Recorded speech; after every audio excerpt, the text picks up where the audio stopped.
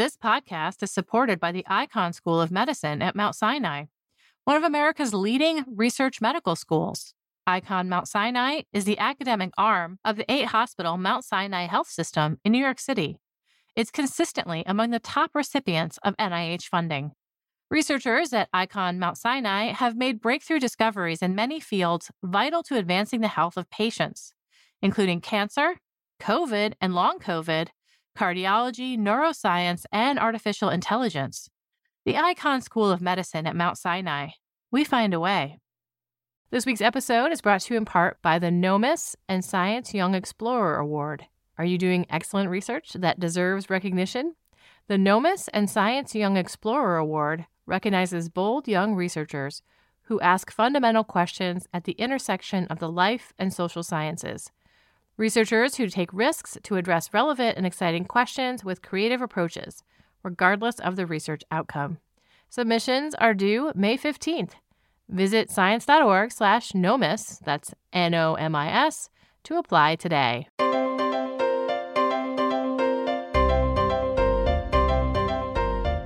Welcome to the Science Podcast for February 17th, 2017. I'm Sarah Crespi. In this week's show, Jolie Lamb joins Alexa Billow to discuss how seagrass can reduce coastal pollution, protecting people and corals. And David Grimm is here with a roundup of stories from our daily news site. Support for the Science Podcast comes from AAAS, the American Association for the Advancement of Science, and its members. Join them in serving science and society at www.aaas.org.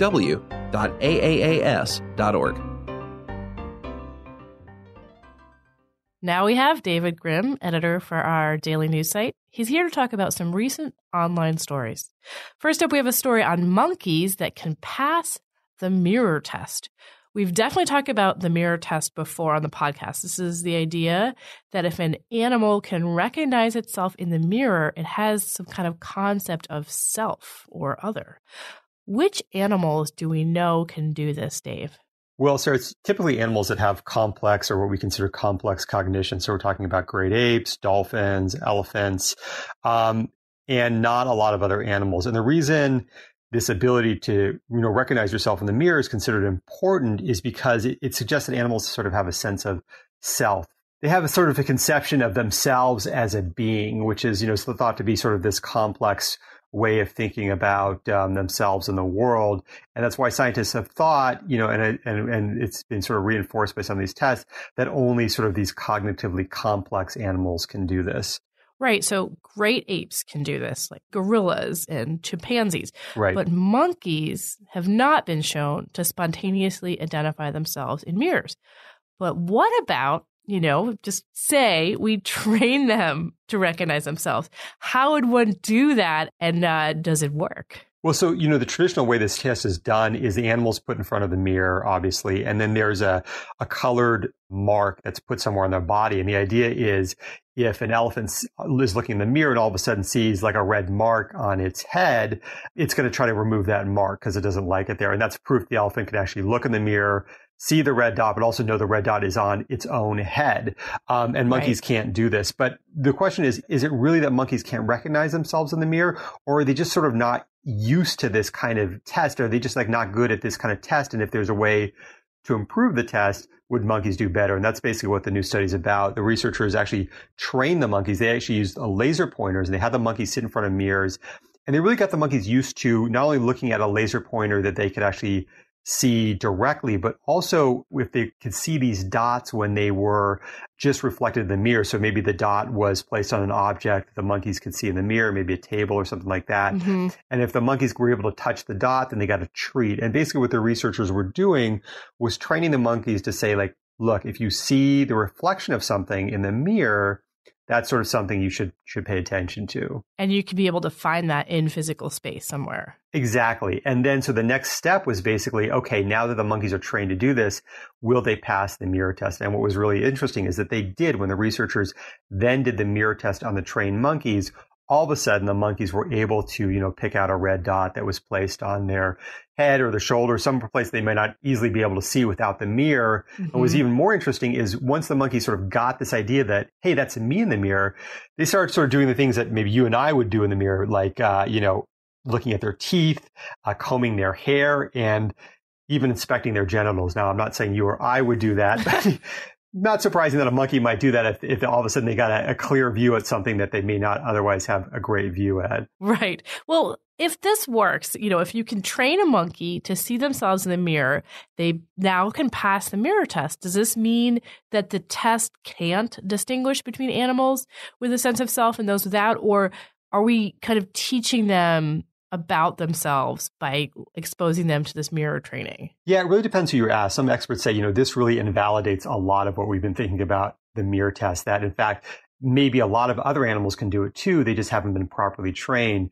But other experts say, well, if you have to do that training in the first place and they're not showing this spontaneous recognition, it still does show that there's a difference between animals like monkeys that really need to be trained and animals like chimpanzees. And that may reflect some cognitive differences between these species. Is there a way to tell apart which thing is going on here, whether or not what the training might be doing and how valuable the mirror test actually is? Right. So one thing the researchers are thinking about doing is actually looking at the brain patterns of the monkeys that are involved in these mirror tests and to see if their brain patterns are somehow reflective of their ability to self-recognize. Now we have a story on a live malaria vaccine. Normally, vaccines are made up of a weakened form of the infectious agent or just pieces. But making a malaria vaccine from the disease-causing parasite, Plasmodium, they haven't worked out so well. Recently, researchers have tried something new, a live vaccine. How does this work, Dave? Well, yeah, this is a pretty controversial strategy. And what they're doing is they're basically injecting live Plasmodium sporozoites. And these are the form of the parasite that establishes the infection in humans in the first place. And they're injecting these directly into the veins of people, 9 people in this study. And at the same time, these volunteers actually get an anti-malaria drug called chloroquine, which helps disable the parasite. So they're getting a live parasite, but they're also getting a drug that sort of keeps the parasite under control. And the point here is that later, if they're again exposed to malaria, they won't get an infection. Right. And that's the idea, to see if this live treatment actually works as a vaccine. And that's actually what the researchers saw. They saw that in the 9 people that got the injection, up to 10 weeks later, they were still being protected from further infection by the malaria parasite. This has been shown before that giving people malaria, live malaria, and treating at the same time makes them impervious to later infections. But the news here is that the delivery mechanism is no longer being bitten by a mosquito, right? Right. You don't have to get bitten by a mosquito. But where are they getting this material to inject people? Where are they getting live malaria from? Well, the company that's behind the strategy is actually harvesting and purifying these sporozoites from the salivary glands of mosquitoes. And that sort of, as you said, Sarah, that obviates the need to throw a bunch of mosquitoes at somebody to vaccinate them. They can actually just sort of inject these sporozoites directly into people. Okay, not requiring people to get bitten does seem like a good step, but even then, requiring people to get infected with malaria and take drugs at the same time, how would you deploy this? I mean, would you infect an entire country with malaria at the same time? Well, that's kind of what the company is sort of proposing. They're saying that their models have shown that if 90% of a population receive these injections, also with a malaria drug on top of that for about 6 months, it would halt malaria and eliminate the parasite. Now, that's a lot easier said than done, according to people who have actually spent a lot of time in Africa and know how logistically difficult it is to get that kind of coverage. You also have the problem that what if you don't protect some people with a drug, or maybe these antimalarial drugs don't work for some people? Then you're essentially injecting thousands of people with malaria, and those people are going to get malaria. Well, so if we're talking on a smaller scale, is this something that may be doable in the near future? Even if you can't vaccinate an entire population, if you've got maybe a group of people moving into an area, or you've got a group of scientists moving into an area, or doctors or something like that, this might be a better way to protect them from the disease. And one other caveat is we actually still don't know how long this approach is protective for. So the researchers showed it's for 10 weeks, but obviously you want a lot more protection for that, especially in people who are native to these areas. Last up, we have a story on wind turbines based on insect wings. Wind energy is clean energy, but it's not very efficient. The turbines only work optimally in the right windy conditions. Now researchers have looked to a biological solution to this problem, the wings of insects, to improve on the design of these energy capturing devices. Let's start with the way wind turbines work. It's not about maximum speed, more and more wind makes the blades go faster and faster. That's not the ultimate goal, right? No, there's actually a couple problems with that. The first is if these blades are spinning super duper fast, it's going to cause a catastrophic failure of the turbine, which you certainly don't want. But also researchers have found that as the blades spin faster and faster and faster, they basically become almost like a wall rather than a rotator. And that actually blocks the wind from flowing past, and therefore you're not generating energy. So the idea is, can we make these blades more flexible and thus more efficient? Insects' wings, in this case, we're talking about bees and dragonflies, are doing something slightly different. They are more flexible. And what does this flexibility do that makes them more efficient in interacting with the wind? Yeah, they're basically able to direct the aerodynamic load in the direction of their flight. And therefore, they're basically able to adapt to the wind. So if the wind's really strong or the wind's really light, the wings can sort of move in certain ways and sort of be hit by the wind in certain ways that allows them to still be very efficient, which is something you don't have with these very rigid wind turbine blades. Now, that's not done passively in an insect, but here what they did was they added flexible blades to a mini turbine. What kind of efficiency gains did they see when they made this change? So they tried 3 different blade types. One was a very rigid blade like today's wind turbines have. One was a sort of somewhat flexible blade, and one was a very flexible blade. Now, the very flexible blade actually wasn't very good because it was too flaccid, and therefore it wasn't really producing much power. And of course, the very stiff ones are sort of as inefficient as today's wind turbine blades. But the ones that were sort of in the middle really did well. In fact, they created up to 35% more power than the rigid blades. This seems like a huge increase in efficiency, but we are talking about mini turbines. Is it going to be difficult to engineer this advance into the gargantuan turbines used in today's wind farms? Well, that's the team's next step. They really want to scale this up and see if this continues to hold in a larger and more realistic model. Okay, Dave, what else is on the site this week? Well, Sarah, we've got a story about mosquito repellents and which ones don't work very well, or if all of them don't work very well. Also a story about fasting, adding fasting to your diet for several days a month. New research has shown this can actually have a powerful effect, potentially, on slowing aging and maybe even treating some age-related diseases. For Science Insider, our policy blog, we've got a story about a dramatic drop in applicants to U.S. engineering schools and what's behind that. Also a story about a U.S. panel giving the cautious yellow light to human embryo editing research. And also, we'll have some reporters on the ground this coming weekend in Boston at the annual meeting of AAAS, and we'll be reporting a lot of stories from the conference. So be sure to check out the site this weekend and the following week to see all of our coverage from the meeting. Thanks, Dave. Thanks, Sarah. David Grimm is the editor for our online daily news site.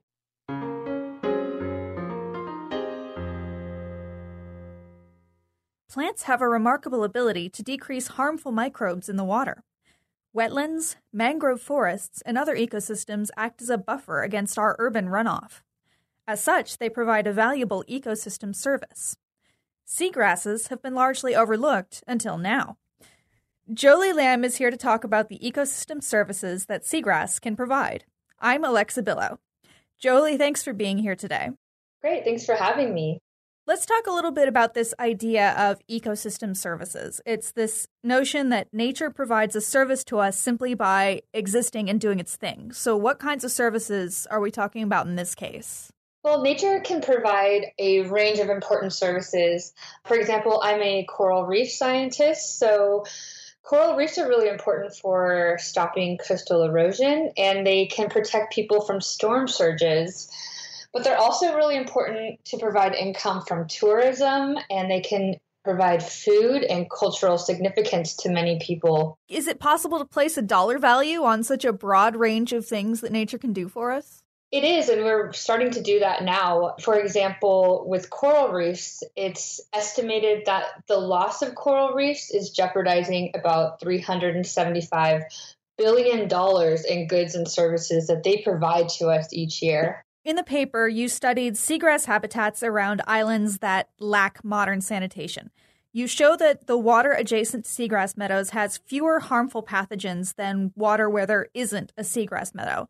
What kinds of pathogens did you look at? Why do we care about those particular ones? Well, we specifically looked at bacterial pathogens that are associated with outbreaks of diseases with humans, but also other marine organisms. And for you and me, this is really important for a lot of reasons because waterborne diseases cause about 1.5 million human deaths each year. And a lot of these are just avoidable if we had access to clean water. So that's why it might be important to know if seagrass can actually help us in the fight against some of these diseases. Yeah, that's correct. And by reducing some of these waterborne pathogens and improving the water quality, we can potentially reduce disease outbreaks, but also put a monetary value on the services that seagrasses provide to us. And this can really give us incentives to protect these ecosystems that are currently under threat from human activities. So you could potentially improve sanitation in the communities that you studied by laying down a bunch of modern infrastructure, but you could also protect the ecosystem that is already there. Yeah, that's correct. It's much more cost effective just to protect the ecosystem than reinvent the wheel and put in infrastructure. In the paper, you say that seagrass by itself is good, but an intact seagrass ecosystem is better, and you studied seagrass ecosystems in situ. Why is it better to have the whole thing? Well, we wanted to study it in the field to look at its actual application to us rather than controlled studies. Seagrass ecosystems have a lot of other organisms that live inside of them, and these can be things such as clams and sponges. And they've been shown to be able to filter pathogens from the water column. Do we know what specifically the seagrass is doing to remove pathogens from the water? Other plants have been shown to do similar things, lots of other different kinds of plants. How do they do it? Do we know? There could be a few mechanisms. Plants add oxygen into the water as a result of photosynthesis. And this is really interesting because wastewater treatment plants that are built infrastructure treatment plants often use pulses of oxygen to deactivate bacterial pathogens. So this could be another mechanism in which the seagrass meadows are reducing the pathogens. Is there anything special about seagrass in particular, or is this a thing that plants do in general that you're trying to provide more broader evidence for? Seagrasses are really cool. In laboratory trials, scientists have shown that they can isolate chemicals from the seagrass blades, and these can kill numerous bacterial pathogens that can cause diseases in humans and fishes and other invertebrates. So there's a lot of interest in this area now for developing new antibiotic treatments. How could they lead to antibiotic treatments? Just by killing the bacteria? Yes, so now we've exhausted a lot of antibiotic treatments in terrestrial environments. So now scientists are starting to look into the ocean. So chemicals that oceanic organisms exude that could be killing pathogens to protect themselves. And we could benefit from it too. Yeah. So you mentioned that you specialize in coral reefs, actually, rather than seagrass. And there's a very interesting section in the paper where you talk about how seagrass can be benefiting the coral. What's it doing? Well, what we found is that when the seagrass meadows were bordering the coral reefs, there was a 50% reduction in the diseases that the corals had. And we know that corals get bacterial diseases, but we also know that corals are prone to being smothered by sediment or getting diseases as a result of sediment sitting on their tissues. And seagrasses are really cool because they can pull in and stabilize the sediment and possibly protect the corals by removing bacteria, but also by removing the sediment on their tissues. And this ability that seagrass has to clean the water, as you touched on, it has some very profound economic consequences, potentially. One thing you talk about in the paper is aquaculture. What does seagrass have to do with that? What else can it do? So seagrasses are called the marine powerhouse because they support commercially important fish nurseries, and these feed millions of people. They also can make the ocean less acidic. They stabilize sediments, as I mentioned earlier, to stop erosion and make the water clean. And they are actually one of the most efficient stores of carbon in the ocean. They're kind of like the rainforest. They can help clean the air. That's impressive. You don't really think of, at least I don't really think of seagrass as comparing in any way to the Amazon, but it seems like they have similar ecological roles. They do, and it's mainly because we don't see them. They're kind of what I call the ugly stepchild of the ocean. They're a little bit forgotten about. Well, it's fascinating. Jolie, thanks so much for talking with us today. Yeah, it's been my pleasure. Thank you for having me. Jolie Lamb and colleagues have a paper on seagrass and ecosystem services in this week's issue of Science. And that concludes this edition of the Science Podcast. If you have any comments or suggestions for the show, write us at sciencepodcast@aaas.org or tweet to us at Science Magazine. You can subscribe to the show on iTunes, Stitcher, and many other apps, or listen to us on the Science site. The show is a production of Science Magazine. Jeffrey Cook composed the music. I'm Sarah Crespi, on behalf of Science Magazine and its publisher, AAAS. Thanks for joining us. You listen to us to hear about new discoveries in science, but did you know we're a part of the American Association for the Advancement of Science? AAAS is a nonprofit publisher and a science society. When you join AAAS, you help support our mission to advance science for the benefit of all. Become a AAAS member at the silver level or above to receive a year's subscription to science and an exclusive gift. Join today by visiting AAAS.org/join. That's AAAS.org/join. This week's episode is brought to you in part by Science Careers. Looking for some career advice? Wondering how to get ahead or how to strike a better work-life balance? Visit our site to read how others are doing it. Use our individual development plan tool, access topic-specific article collections, or search for an exciting new job. Science Careers, produced by Science and AAAS, is a free website full of resources to help get the most out of your career. Visit sciencecareers.org today to get started.